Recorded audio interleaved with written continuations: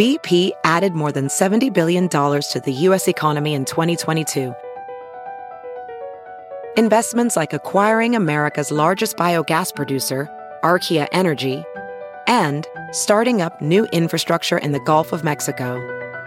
It's and, not or. See what doing both means for energy nationwide at bp.com/investing in America.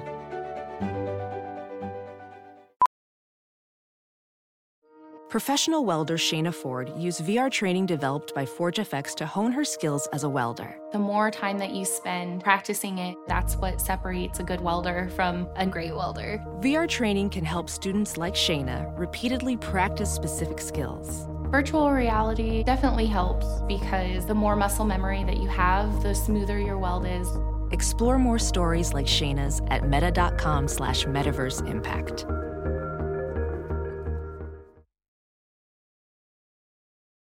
Hello, Freckled Foodie family. I am super pumped about today's episode because it is one I can't believe we recorded because I've been following this account for so long and they are like my end all be all for information on this topic. And it just seems surreal that like I get to interview the founder about all of this. It's just wild to me that we get to do this. It's fucking amazing.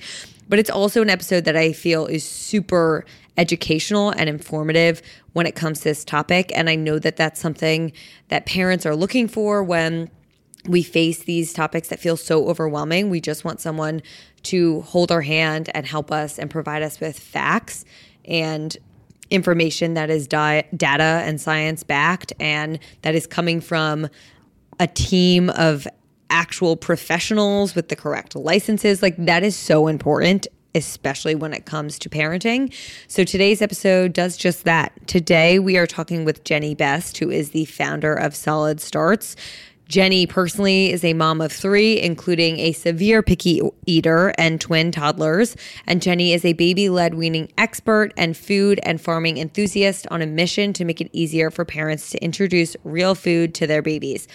I share a lot of Liam's eating journey on my account, and you guys know by now, hopefully, that we've been doing baby-led weaning from the get-go, and it is so amazing to me to watch him really like figure out his relationship with food and what he loves and what he's not that into and how he eats things, and the whole thing is so eye-opening. Anyone that watches it, any friends or family that watch him do this, it feels like you're really watching this like evolutionary experience, which I guess you kind of are. It's just fascinating. I find the entire thing fascinating. And I am so grateful that he loves food as much as I do. The kid freaking loves food. Solid Starts is an incredible platform and database, honestly, that advocates for an approach that they named finger food first. That is so hard for me to say with my speech impediment. It involves letting go of the impulse to control every spoonful and letting go of the expectation that you should make one meal for your baby and another for everyone else. Because that is my goal. I want Liam to be eating and like our future children to be eating what Joe and I are eating. Because I just don't have time to cook multiple meals, if we are being honest. So in Solid Starts, you can purchase some of their programs that are behind a paywall, but their first food database it's there for free for everyone. You can search a food, you can watch videos, you can look at informational graphics, you can read about it, and you can see like how you should best introduce it to a child or what shape the child should be eating it based on their age.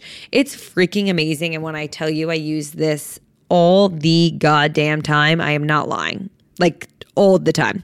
The Solid Starts team consists of passionate parents like Jenny, but then also feeding therapists, swallowing specialists, pediatricians, and allergists, pediatric dietitians, lactation consultants, and a brilliant nutritionist. It's the one and only comprehensive multidisciplinary team in the baby food and feeding space, and I freaking love it. So this conversation, as I mentioned, is super informative and educational. It's also fun. I love Jenny. So I think you guys are really going to appreciate this episode. And I think it's going to be very helpful for any parents who are either in the midst of their starting solids journey or about to reach it, or honestly for people who don't have kids yet who are just interested in the topic, because I truly find it all fascinating. Without further ado, here is Jenny.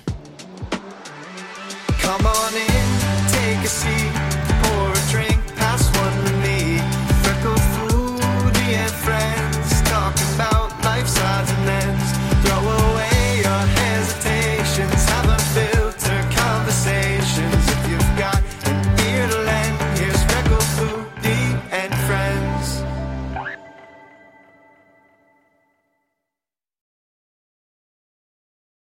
Jenny, thank you so much for coming on Freckled Foodie and Friends. The Freckled Foodie family is very, very excited to hear from you. And they submitted a whole lot of questions. So I'm pumped for this conversation. Thank you so much for having me. Me too. Our followers love you. Thank you so much. When you messaged me, I was like, this is the kindest and nicest thing. Like, I felt like it was a celebrity reaching out, not going to lie, because I've consumed so much of your content that I'm like, Solid Starts is the guru. Like, you are the account, in my opinion, and I think many other people's opinion, for baby-led weaning and all things feeding your children. Thank you so much. We're working really hard. I wanted to bring together a team of medical experts where I felt that was really lacking. There's endless mom blogs and a lot of nutritionists and dietitians who are wonderful. But what felt to me was lacking in this space was that really trustworthy, bulletproof, pediatrician-driven, feeding therapist-driven content that was all integrated in one place. So that's so good to hear. Thank you. Well, you've done it. So kudos to you. I want to, obviously I have a lot of specific like feeding style questions, but I'm genuinely curious, how did you even get involved in this space? I know you're a mother, so I can understand how it originally happened, but like walk us through that journey. Yeah, it's kind of a winding one. I never anticipated running something like this, truthfully. And, I think when I first was a first-time mom, like if we really want to go back there, I kind of just did what everyone else did when starting solids. I went to the store, I bought a pouch or a jar, whatever it was. We came back, we started solids. It didn't go very well. I was really deflated. Long story short, I ended up with a really severe picky eater. And there's a lot of reasons for why, some of him, some of me. And I wanted to kind of do this differently the next time around. When I got pregnant with the twins, I started really researching infant feeding and preventing picky eating and reversing picky eating, and just how it ends up that these 3-year-olds, 4-year-olds are really only willing to eat like 3 or 4 things. And why is that? Does it have to be that hard? I wasn't willing to kind of just accept that all kids are picky eaters or all toddlers are picky eaters. That didn't feel right to me. When I started researching this and kind of fell into baby-led weaning and researching similar Montessori type philosophies to weaning and starting solids, it really started clicking for me that I wanted to pioneer like a finger food first campaign. The benefits of finger food early on are so enormous, and it's well documented. It's just that the rest of the world isn't quite paying attention to it yet, but there is actually research there and evidence pointing in this direction. In fact, I think this is actually going to be the direction of the future. It's just going to take some time for the institutions and government and some of the slower authorities to kind of roll around to it. But I really wanted to do a campaign. I remember calling my friend, Kate, and I said, Kate, I have this idea. I want to build this database of foods where a parent can look up any food and see how to introduce it to their baby, because baby-led weaning is out there, but the how is not really clear. And I don't really want to take that advice from a mom blog or, frankly, a nutritionist or a dietitian. I really want my pediatrician to tell me that this is safe and that this is how you can cut a steak for a 6-month-old versus an 18-month-old. And like, please, please, please tell me my baby is not going to choke. Like that was my mindset at the time. And I remember her saying, I'm talking with my friend on the phone. She said, so just start. And I was like, but how? And she said, I just get on Instagram or something. And so I did. And here we are. 1.4 million people later through a pandemic. It's amazing. But I think the more practical answer to that is I was a mom of a really picky eater. I really wanted to help other parents learn how to prevent picky eating, because it turns out it is largely preventable. There is a small percentage of kids who will always sort of end up picky for whatever reason. They might have more rigid personalities or just be more resistant to change, things like that. But by and large, you really can prevent this. And there are proven strategies and tactics and approaches to the table that can really shape that experience experience, but no one really teaches you about that. You go to your pediatrician's office and you get a little tear off and it says 4 tablespoons of rice cereal or whatever. It's like the important stuff is not quite reflected there. So I wanted to build a multidisciplinary team of academics and medical professionals and swallowing specialists and feeding therapists to really cover all of the bases and revolutionize the way we feed babies. And here we are, solid starts. I mean, I'm a huge fan. I've told you this, like I've tagged you guys a ton. I bought your, like, I forget what the actual name for it is. I'll obviously link all of the things, but I bought like the intro guidelines, the allergen guidelines. So like, I'm a big believer in what you guys have built. I love it. I'm still curious with the origin. Were you working in the corporate world at this time, or were you a stay-at-home mom and you just took this idea and ran with it? What were you doing? So I've actually never worked in the private sector in my life. This is my first sort of go at it. And it was quite accidental. I really wanted to do a campaign, an educational campaign. And then it occurred to me that to kind of give people what they needed were these guides. Everyone would DM the same questions, right? And it's like, I found myself at 4 a.m, literally cutting and pasting from my phone the answers to all these questions. I'm like, oh, if I created a guide for that, then I could just send them a link. Yeah, let's do that. And so it was very organic, and it kind of developed in this very responsive way to the community and what the community was asking for and what the community needed. And over time, it just sort of flourished into this food database and guides and online courses and things like that, primarily because I was just answering DMs all day long. But I think that when I look back, I don't remember thinking I'm going to set out to create a company or set out to create a business. And in large part, we're kind of a social enterprise. All of our guides and courses are free to those who need them, as well as solo parents who can always request the guides for free. And then the database itself is actually completely free. It will be free forever. So I don't really know what we are. To even call us a company feels strange to me, but I guess, technically we are.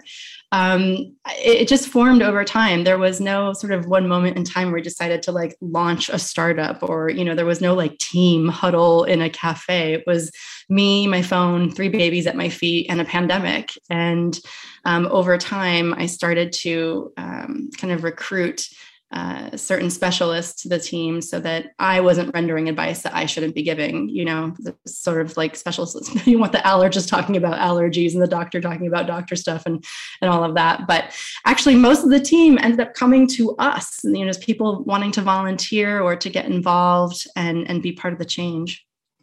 That's awesome. And I think that's really important when it comes to the content that parents consume of seeking out professionals. And I am a big proponent of this. Like, I'll share what I do with the caveat that, like, talk to your doctor.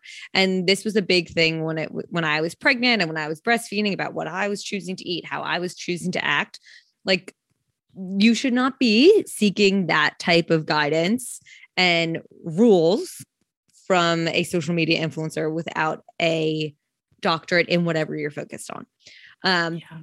So I applaud you for making sure that that's at the forefront. And it's hard to tell the difference these days, right? Very hard. We actually there's 3 apps out there right now copying our work, literally lifting our photos and our diagrams and our words, pictures I took with my iPhone from my dining table. Oh my goodness. Like, that's the extent of our professional photography. But, splashing across all the promotion is pediatrician approved and this and that. I'm like, no, you're not. It's right. You have to really kind of look under the hood these days to understand who you're getting advice from, unfortunately, but very seriously. So for someone who's listening to this that maybe is not a mother or father, or who is just not aware of this stage of a child's life yet, what is the dumbed down version of baby-led weaning? Like, what is baby-led weaning? Yeah, skipping the purees and going straight to table food. So I like to think of baby-led weaning as a philosophy similar to like a Montessori style approach to rearing children, right? So you're really prioritizing the independence of the baby, letting them reach for the food, decide what to reach for, when to bring it to their mouth, and when they're finished. The unfortunate thing with a controlled spoon feeding approach. And there are ways to do spoon feeding in a really sort of dynamic baby-led way. And I'll talk about that in a second. But the sort of standard open your mouth, here comes the airplane that you might think of how your grandmother fed you or your mom has a lot of problems tied to it. If not any other reason not to do it is that you're more likely to overfeed your baby because they're not in control of the pace. And the jar is deciding how much you should feed the baby versus the baby deciding how much I need at that moment. The range of what is normal for babies in terms of consumption is so wide, it's almost useless to even talk about. We refuse to publish tablespoons, teaspoons of death because like I said, the range is just so big, it's useless. You really shouldn't pay attention to that. We know that babies are able to communicate when they're hungry and when they're full from the first minute they are born. They will cry when they're hungry. They will mouth or reach, for the breast or the bottle, and they will turn their head away when they're full. And that is an innate cue that they have. They don't need to learn, how much they need to eat. So baby-led weaning is skipping over this notion that we have to spoonful this perfectly textureless puree onto a perfect little spoon and then put it in their mouth a certain way and, wipe their mouth right after. It turns out there actually is no developmental need or evidence-based research supporting spoon feeding as a way of starting solids. We literally do it because it's the way it's always been done. And that's it. Can I interject? We're questioning all of that, please. Yeah. I have one quick question. Was it always done this way? Because back in back, didn't we have to have used a baby-led weaning method without it being labeled that, but we didn't have blenders. I love that you pointed this out because yes, you are correct. There's limited, evidence of course. This, but what we do know is that before canning and before certainly blenders and machinery that broke down food into perfectly beautiful purees, before the Vitamix, right. And before the ability to store food in a jar and keep it on a shelf for a year, the babies were starting solids around 11 months old. If you have a baby who is older than that, you know that they have a pincer grasp, the ability to pick up small pieces of food. They also have some teeth, typically. And baby food at that time is a little, dare I say, irrelevant. You don't really need baby food you actually don't need baby food at all, but you certainly don't need it at 11 months of age. So what's really interesting is that the advent of baby food happens around 1920, 1930, when Gerber is created. And it is in large part a corporate construct. This is something that was a product that was invented. It was not a necessity before. Were mothers straining green beans before that? Yes. Were they working really hard in the kitchen to break certain foods down for their babies? Yes. Were babies consuming types of porridges that we might, sort of be akin to rice cereal? Of course. But they were also pre-chewing meat and handing that over. I think that it's probably a bit of a mix is the short answer to that. I think there was a mix of modifying the family meal and also offering some of what the family was eating. The most important thing for me in this is that the baby was getting the food the rest of the family was getting. Okay, so if it was steak and potatoes and carrots on the menu, it's likely that mom or dad was breaking down the carrots and mashing them and pre-chewing the steak. Potatoes may or may not have been modified, but they were eating the same flavors in the family meal. What happened after the advent of baby food and the explosion of that commercial product, it's now, I think it's a $70 billion industry. It's one of the biggest. It is extremely lucrative. What happened after that explosion is that we got dependent on this notion that babies can only have baby food. And I think in classic American fashion, we took something that was convenient that, yes, liberated moms from the kitchen and had enormous benefits in terms of those kinds of issues. But in classic fashion, I think we took it too far and became too dependent on it, to the point now where you see 3 and 4-year-olds sucking on a pouch as a primary meal, which is problematic on a number of levels. And what do you think? Obviously, we've touched on a few, but what would you say the main benefits of baby-led weaning are for someone who is about to start solids and is deciding which way to go? Yeah, it has a lot of benefits, both in sort of the oral motor, or how a child learns to swallow and become a safe eater, but also in preventing picky eating. So let's talk about the first, because it's really important. I think as parents, we sometimes think we're going to, constantly puree food or soften it to make it quote unquote safe for babies. But the reality is that a baby sucks, purees, and mashes to swallow. So they're using the same pattern that they know from the bottle or breast. They are sucking that food to swallow. They're not moving it over to the side of their mouth to be chewed up and down. So you are actually kicking the can down the road when you are exclusively serving textureless food to a baby, because you're just sort of putting that off. So if you're saying to yourself, well, I want to wait until it's a little safer to introduce solid food or finger food, I don't quite feel ready yet, it's actually the reverse. The optimal time for a baby's reflexes and oral motor skills to kind of kick into gear, learn how to chew, practice those motions, and become a safe eater, which is to say, take accurate bites, chew it up and down, move it around the mouth, and swallow, is actually from 6 to 9 months of age.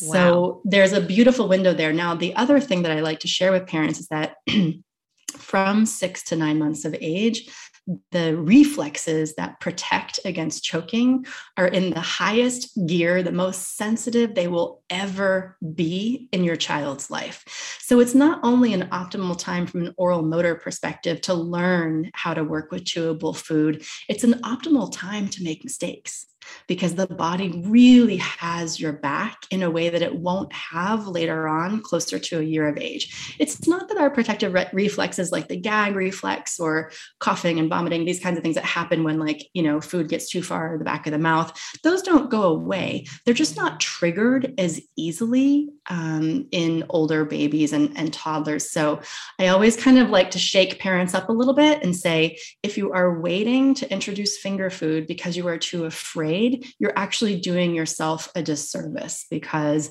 let me put it this way. Our feeding therapists and our infant swallowing specialists are far, far more worried about the toddler who hasn't had chewable food and who is now mobile, able to grab something off the counter, taking a bite and running away, climbing out of their high chair, all the things that toddlers do that freak us out. They're far more worried about that child grabbing something that they don't know how to work with in the mouth. It could be a marble, it could be a marshmallow, it could be rubber from your shoe, which happens, than the 6-month-old with a T-bone steak. Far more worried about the toddler, far more worried. So you want to really take advantage of that 6 to 8 months, 6 to 9 month window, because the protective reflexes are really in high gear, and they really do have your baby's back in terms of protecting against choking and helping the baby learn to eat. From a perspective of preventing picky eating, the early introduction of finger food, and I like to say it that way, and I'm going to stop here for a moment and explain that, because, I think our society has gotten very into let's pick which method of exercise and which method of a diet. Can I pause you for a second? Oh, yeah. Too long? Well, no, I don't want to skip over all the choking stuff. So can we go into that, and then we'll go into the picky eating? Totally. Yeah. Okay. Do you want to ask another prompt? Yeah. So I 100% believe, well, not 100%. I'll start over. Most of the messages I get, or the friends I speak with who are new moms, are, I cannot believe you're doing baby-led weaning. I am way too afraid. I am so anxious that my child will choke. I'm too afraid to do it. I'm too scared. Kudos to you. And honestly, I've had to have some serious conversations with people, because people love to bring up how afraid they are of my child choking while they're watching him eat. And I'm like, can we sideline this conversation for when we're not observing him eat the food? Because I just feel like karma. I'm like, why do you have to talk about this right now? But I said to actually someone this morning, and I would love for you to provide the correct answer, but like statistically, is there a difference in choking, like rates? I don't know if that's even measured. In terms of spoon feeding versus baby-led weaning? No. In fact, there's a really rigorous, beautiful study out there, sort of a gold standard study that analyzed that very question. And what they found is that the rate of choking, if you will, is exactly the same. There is no difference. That's what I thought. And interestingly, the study also found that babies who started with baby-led weaning were more likely to gag at the start, but for less long of a time in their life. Whereas spoon-fed babies, and I'm talking completely textureless puree, right? Mm-hmm. Those babies were more likely to gag later on and for a longer duration into toddlerhood because they were less familiar with texture in their mouth. So got it. Yeah, there is no increased risk with the early introduction of finger food. So I'm not wrong by saying that to someone this morning. And Liam definitely had his gagging moments in the beginning, without a doubt.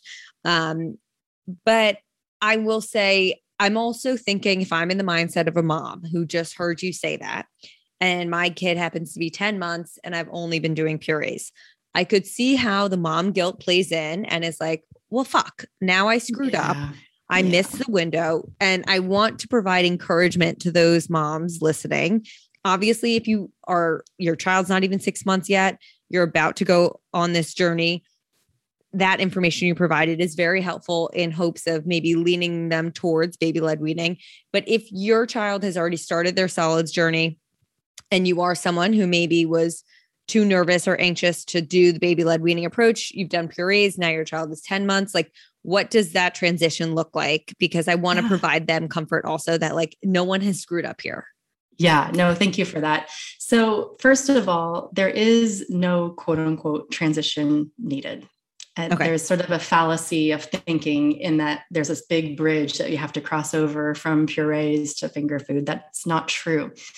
Can that transition be trickier for an exclusively spoon-fed baby? Sure.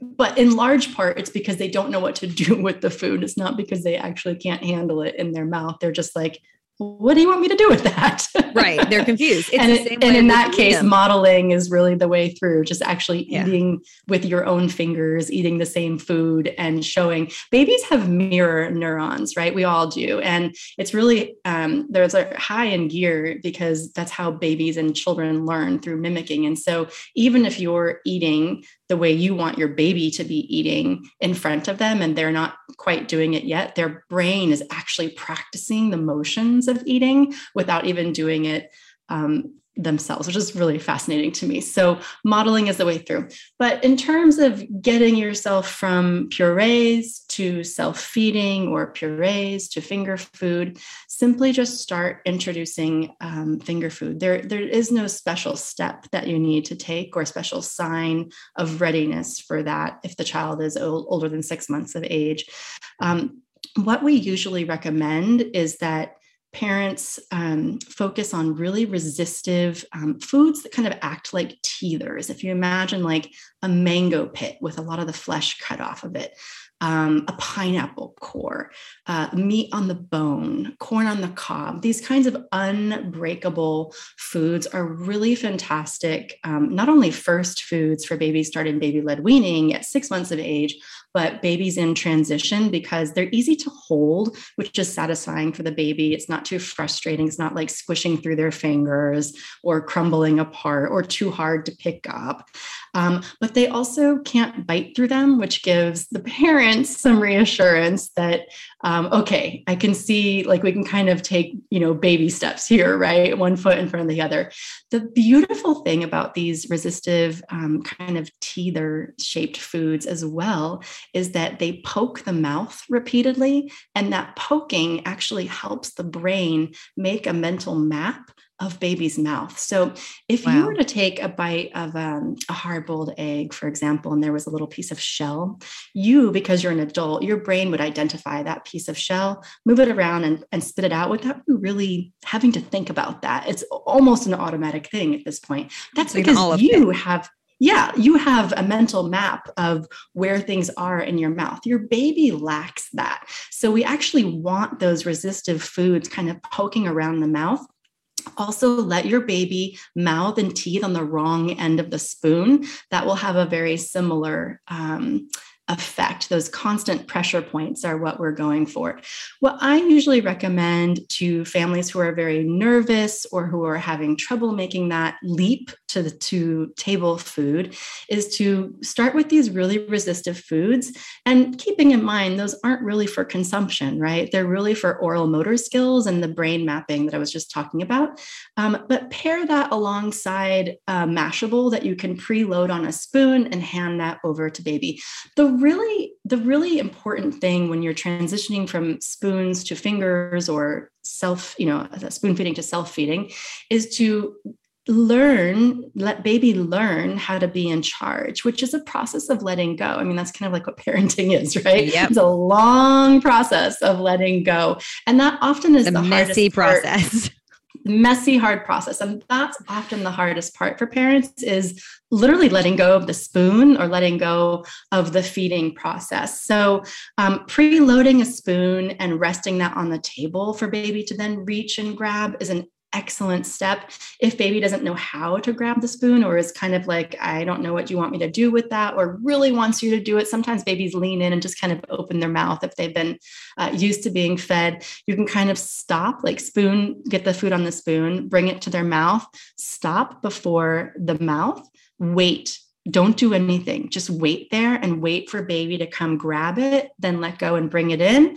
And yes, some of the food's going to fall off the spoon, but they're going to kind of mouth and teeth on it in that way. So that's a great first step. And if you're spoon feeding right now, whatever age, you can do that today. You don't need to wait for anything. You can preload the spoon, wait for baby to grab it, and then baby can essentially feed themselves with a spoon. That's called responsive spoon feeding, which is where I'd really love to see the world move toward as at least a first step.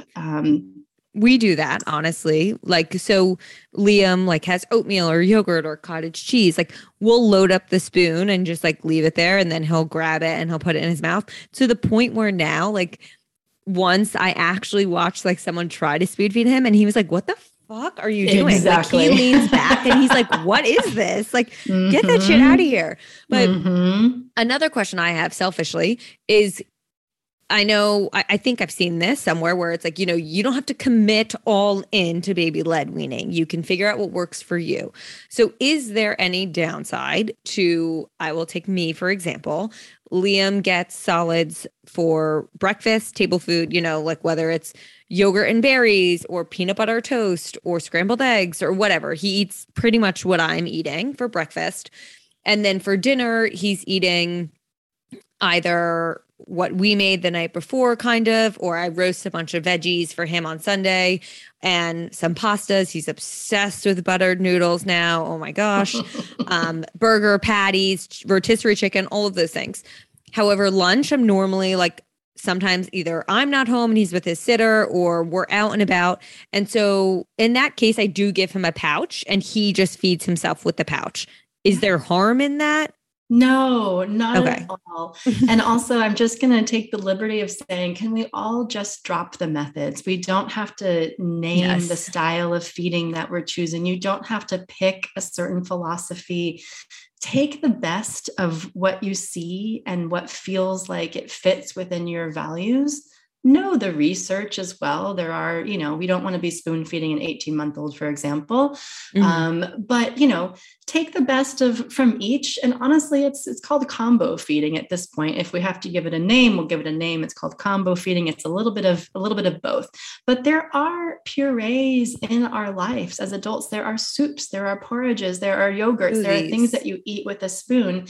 And scooping as a function is not going to happen until closer to 18 months of age. So there's going to be a period where you need to put food on a spoon and hand it over to your baby, no matter how you start solids. So I just want to give everyone the permission to let go of having to pick a particular philosophy or method, because it doesn't have to be that way. It's just sort of that our society has gotten very compartmentalized in that way. This exercise, this diet, this method. Yeah. And you don't need to do that.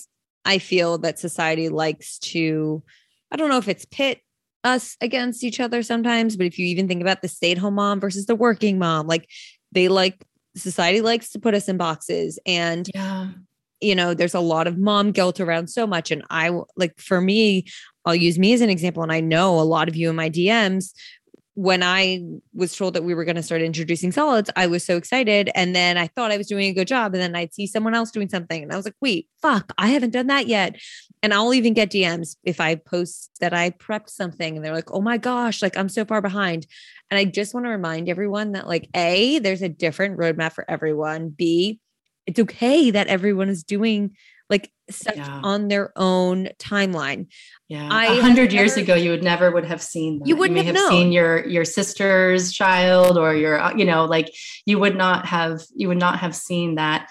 I think this generation of parents, our generation of parents, I'm a little bit older than you, but I think we've lost our confidence and our trust in ourselves. And one of the reasons, I started our platform was to help parents find their confidence again in the choices that they're making. There are factual things that do make certain strategies better than others. That is just a function of swallowing and choking prevention and all of that. Like, for example, if you take a diced potato and you put that in your baby's mouth with your fingers, you are increasing the risk of choking versus letting your child reach for that and bring it to their own mouth. So that is because when the brain cognitively decides, I'm going to pick that piece of food up and bring it to my mouth, the chewing is more coordinated, which is a brainstem activity, right? So choking is a failure of coordination of the swallow. So there are sort of strategies that have factual, evidence behind them. But in large part, I created this platform so that parents could feel more confident about feeding them in a way that felt intuitive to them. And we'll get DMs and comments all the time. And I almost end with this: trust your gut.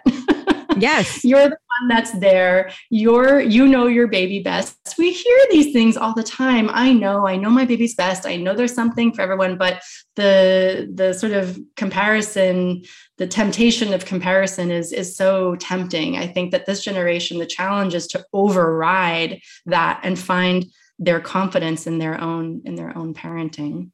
Absolutely. And someone sent in like, how do I make feeding solids less stressful? And I think it's just that. It's like having some fun with it, not making it a big thing, thinking of it as an adventure for you all and not like a big, stressful, intimidating thing. And that's why I love Solid Starts. I also am curious. So when it comes to the choking, and then we'll move on from that, but overwhelmingly, the number one question I got was, how do I deal with my boomer parents pissed off that I'm doing baby-led weaning? And I will speak from experience that the two grandmothers, so my mother and my husband's mother, I mean, everyone's on board, but the two grandmothers are like able to sit there and watch, and they get nervous. My mom especially, and my mom tries to interject and I immediately tell her to stop. The two grandfathers like cannot be in the same room. They have to literally leave because it freaks them out so much. And I'm fortunate where they are very respectful, the four of them, to my husband and I as parents. They understand that we make the ultimate decision. And, we said to them, these are the reasons why we're doing baby-led weaning. This is why we think it's the best fit for our family. But what advice do you have for parents who are dealing with grandparents that I actually are not getting on board? Totally. Oh, did you?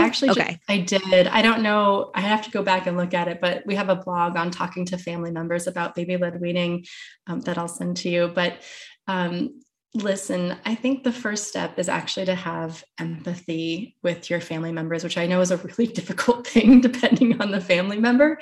But we have to remember that they are a product of a generation that was so heavily advertised and marketed to. I can't even tell you. I mean, the strategies of the corporations that created the baby food market, their strategy was to convince the pediatricians essentially to tell the mom that her breast milk was not safe that formula was better, that her food was not safe, that their canned jar of food scientifically prepared by men, white males in, white, what do you call those? Like lab suits, chemist jackets was safer, right? So there was a whole many millions of dollars over about 4 decades of advertising to convince the parent that their approach was not safe, and to make the parent question whether what they were doing was right. There is an advertisement that comes to mind where the baby is on the floor crying and reaching for the mother. And the text of the advertisement says something like this: "Get out of the kitchen, mom, and attend to your baby." Read, "You are neglecting your child if you are preparing homemade food for them." So this kind of advertisement would cause, riots in the streets if we saw that today. Oh my God. That's what your grandmother was reading. That's what your grandmother and your grandfather were reading, right? It was really targeted at, I am a fan of saying that mom guilt was marketed. I actually believe it was engineered by the madmen. There's sort of an innate thing there, of course, so we always feel like we're not doing the right thing, but I think it is as pronounced as it is because of the marketing that our grandmothers and our mothers endured. They just didn't realize it at the time what it was. I'll give you an example. There's a baby food company. I won't name who it is because I'm at the point where I'll probably be sued, but there's a baby food company out there that in the 1930s and 40s and 50s published quote unquote scientific studies on how their product was superior to the homemade product, and published them in the American Dietetics Journal, positing it as fact. Were they peer reviewed? No, it was a completely self-funded study, that would just never fly today. Never. You would never see something in a pediatrics magazine that wasn't peer reviewed, or, it's just crazy. So I think when we're talking to family members, first, just connecting, they are a product of their generation, and that generation is a product of the generation before.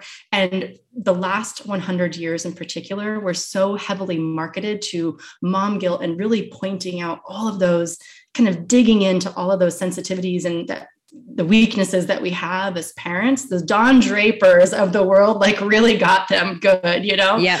And so of course they're going to be afraid. Let me give you an example.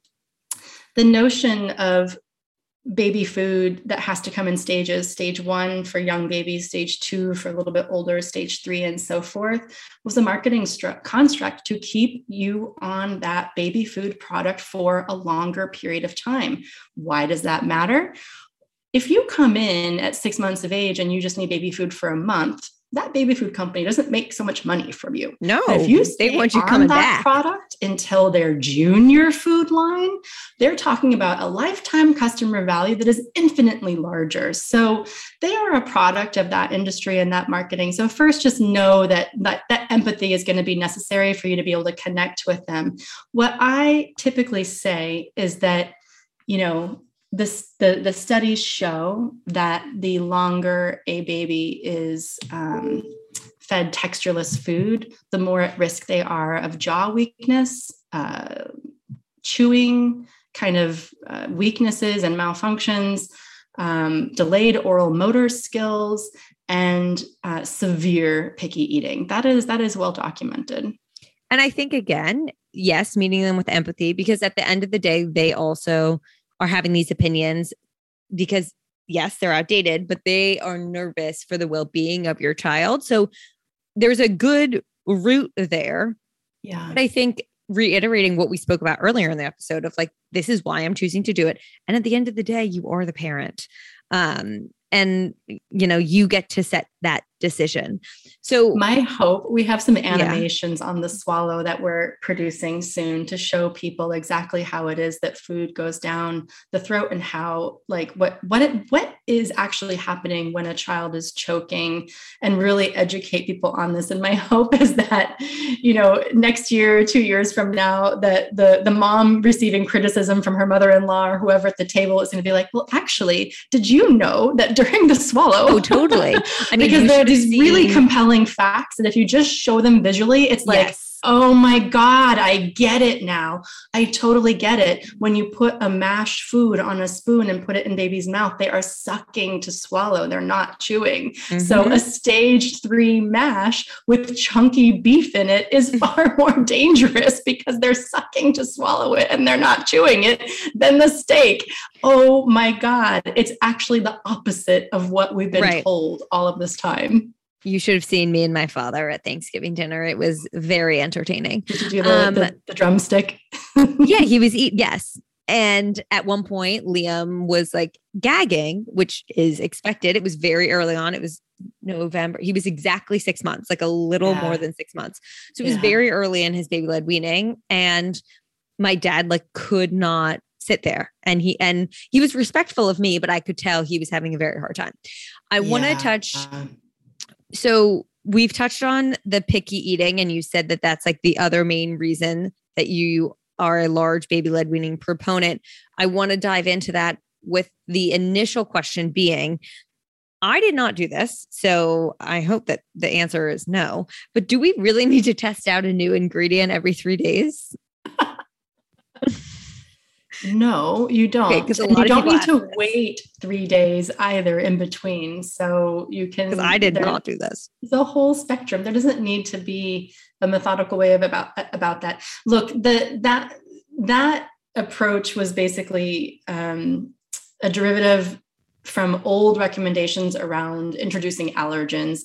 Pediatricians 10, 20 years ago were a lot more afraid of allergens and introducing. In fact, if you were a mom in the 1990s, your pediatrician would have told you to hold off on all allergens until age 3. Holy shit. In that time, these landmark studies were published showing that actually they had it backwards, and the early introduction of allergens had the potential, the 88% more likely potential, fairly significant, to prevent that food allergy from developing altogether, particularly with egg and peanut. So look, there's a reason why we all feel kind of jerked around. The research has changed, the landscape has changed, everything is actually changing. But you can start out with as many foods as you like and go at a pace that works for you.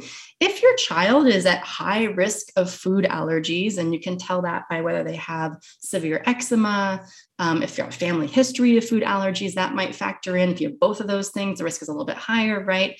But if you've got severe eczema or a deep family history of food allergies, you might want to go a little more slowly and more deliberate.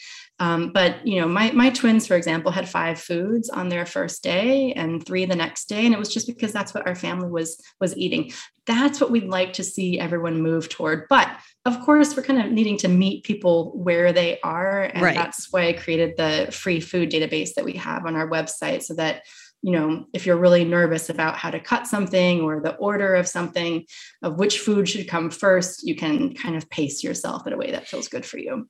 And I found the allergen introduction sheet on your website incredibly helpful, because I kind of just tossed a bunch of different food at Liam in the beginning, but the allergens I was a little bit more aware of, just God forbid something be wrong. Okay. So I'm happy that answer was that. So when it comes to pickiness, right? Obviously the goal is that your child is eating the meal that the parents are eating. I'm curious selfishly, this is kind of where I'm not in the middle. I'm pretty heavily doing what you're pitching. But what about the seasonings? Is that okay for why am I under the impression that they shouldn't be eating salted foods? Am I crazy? Because the Puritans told you a long time ago that spicy food was bad for your soul and might make you, go to hell. Essentially, that's the short answer. It's true.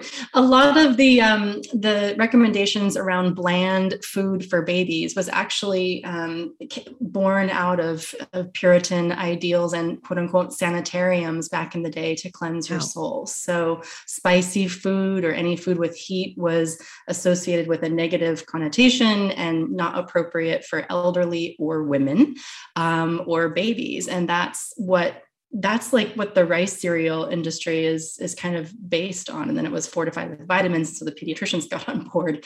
If you ever have a moment, Google the history of Kellogg cereal, and you'll find some very racy and interesting things there. There was a belief that bland food would cleanse your soul, and that spicy food or heavy food and fats, things like that, would lead you astray, shall I say. I'm for fucking astray then, I'll tell you that much.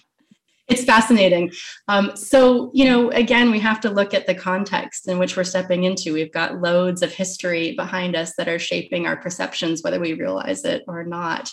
But in terms of seasoning, you don't want to pour a ton of salt on baby's food. You don't want to salt baby's food at all.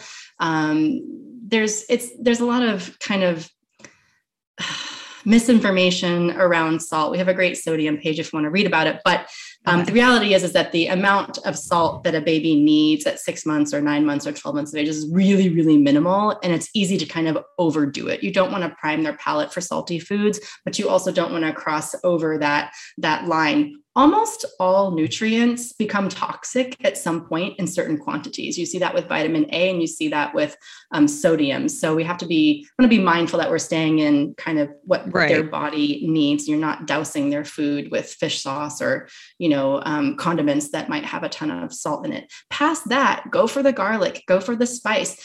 I would not. Yeah, Liam loves garlic.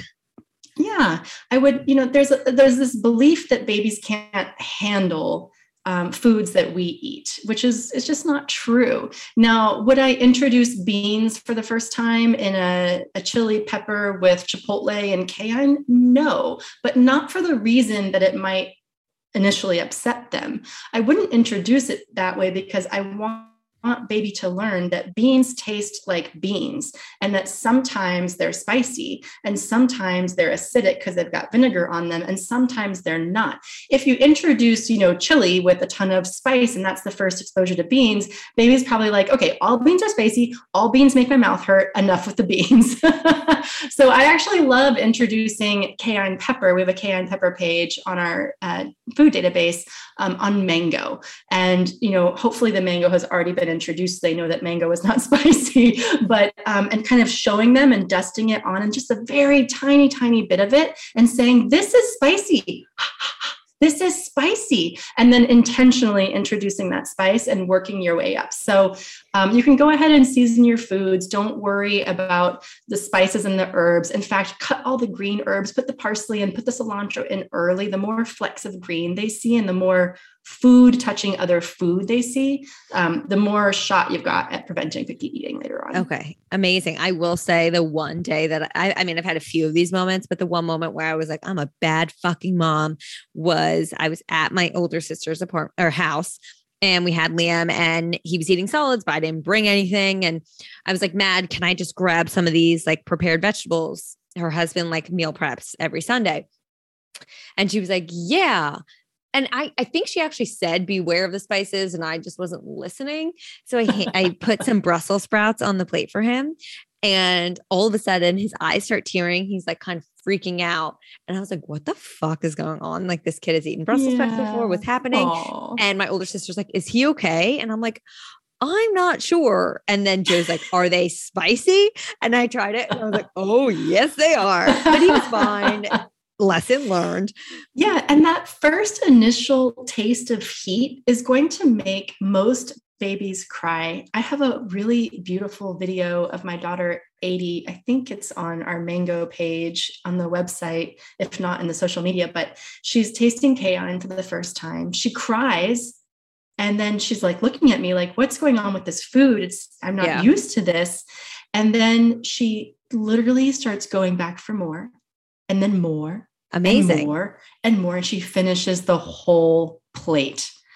And I was like, okay, that all happened in like 3 minutes of time. Had I leaped out of my chair and ran over to her and picked her up and ended the meal because, oh, my poor baby, you cried a little bit because there was heat, she may not have ever had that opportunity to learn that she actually likes flavorful food. She likes spicy food.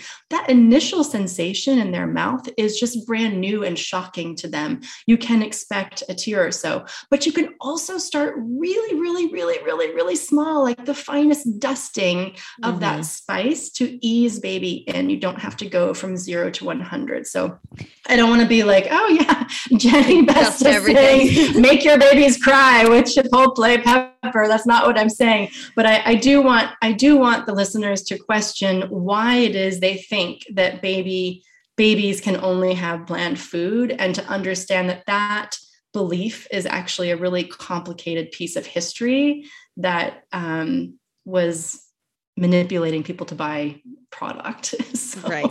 Unfortunately, babies can have big flavors, and a lot of them really love it.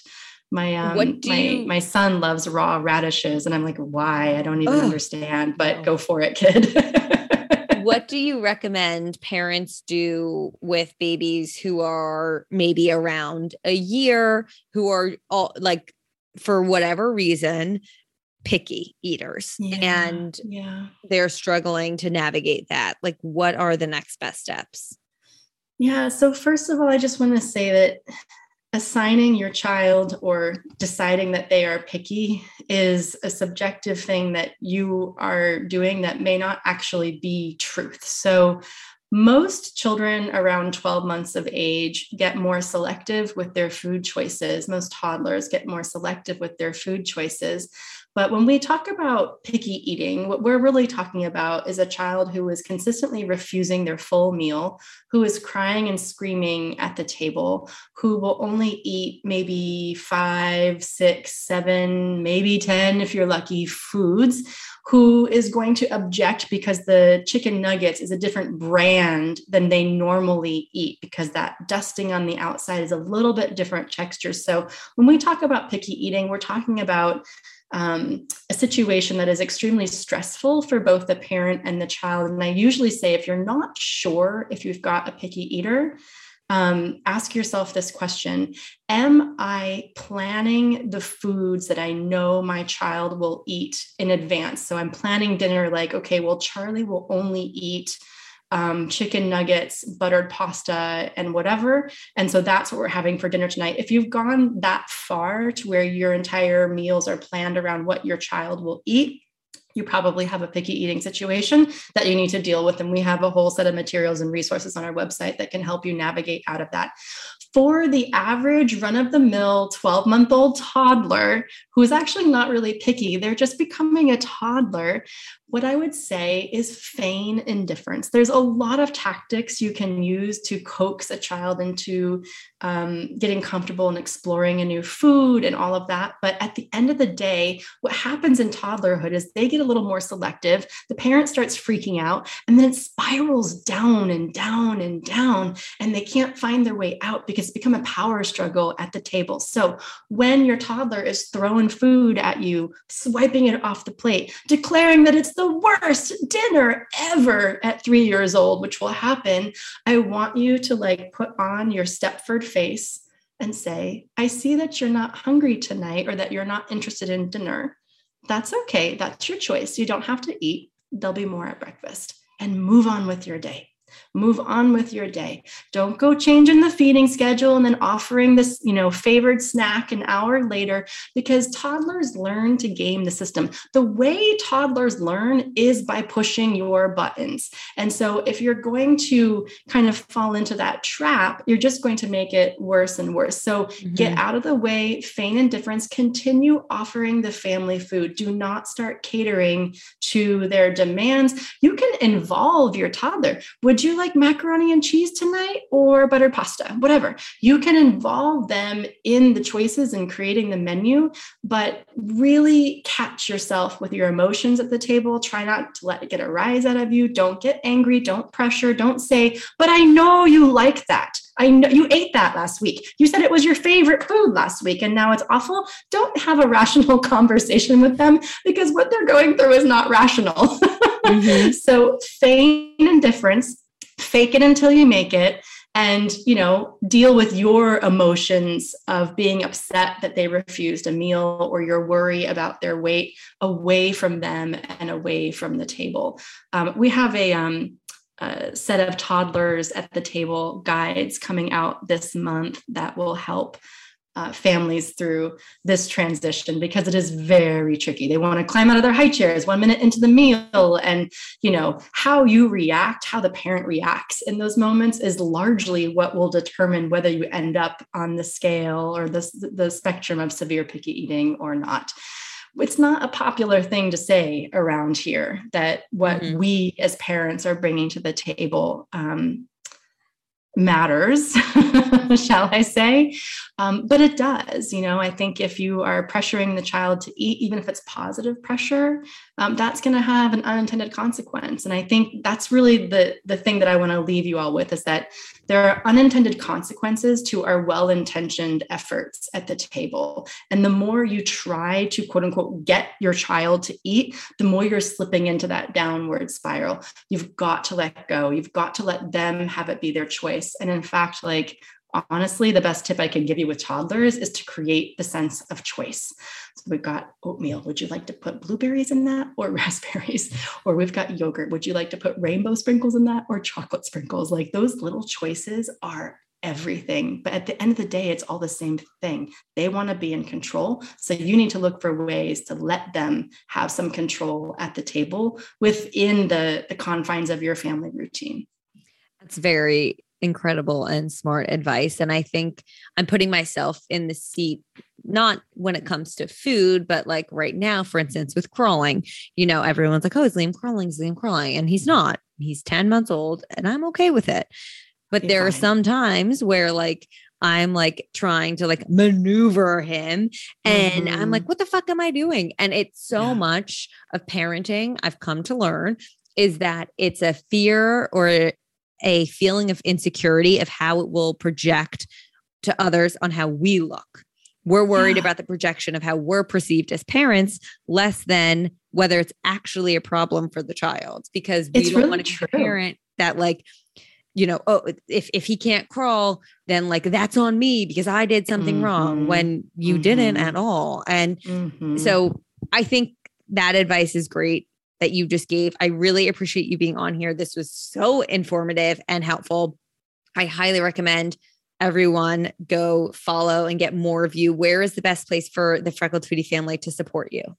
Yeah, Instagram would be great. Just follow us on Instagram. That's where we show up the most, or, our website where the free food database is. The app is apparently in the top 10% worldwide now of all apps ever, which is going to blow my mind. That's amazing. I don't think we should do an app. And my team was like, we should do an app. I'm like, I don't know. I'm not sure if it's necessary. So the app you can find in Google Play and Apple, and it's free on the app and it's free on our website as well, the food database. So that's the most popular thing that we've got. Perfect. Everything will be in the show notes. Thank you so much for coming on here. I really appreciate you are awesome. It was really refreshing to talk to someone so candid and just real. And I'm sorry for being so disorganized at the start. Stop. We do not apologize. That's something I've learned. All right. I'll go with that. Not. Okay. Hi, Cameron. Thank you so much. It was really nice meeting you. You as well. Thank you guys so much for listening to the show. I love doing this more than anything in the world. If you could be so kind as to rate and or review the show, share a screenshot on your Instagram story, whatever you feel like doing to show some love, I would really appreciate it. Obviously follow at FFNFriendsPod on Instagram and me at Freckled Foodie for more content. Thank you for being a part of the FF fam, and I hope you have a wonderful day.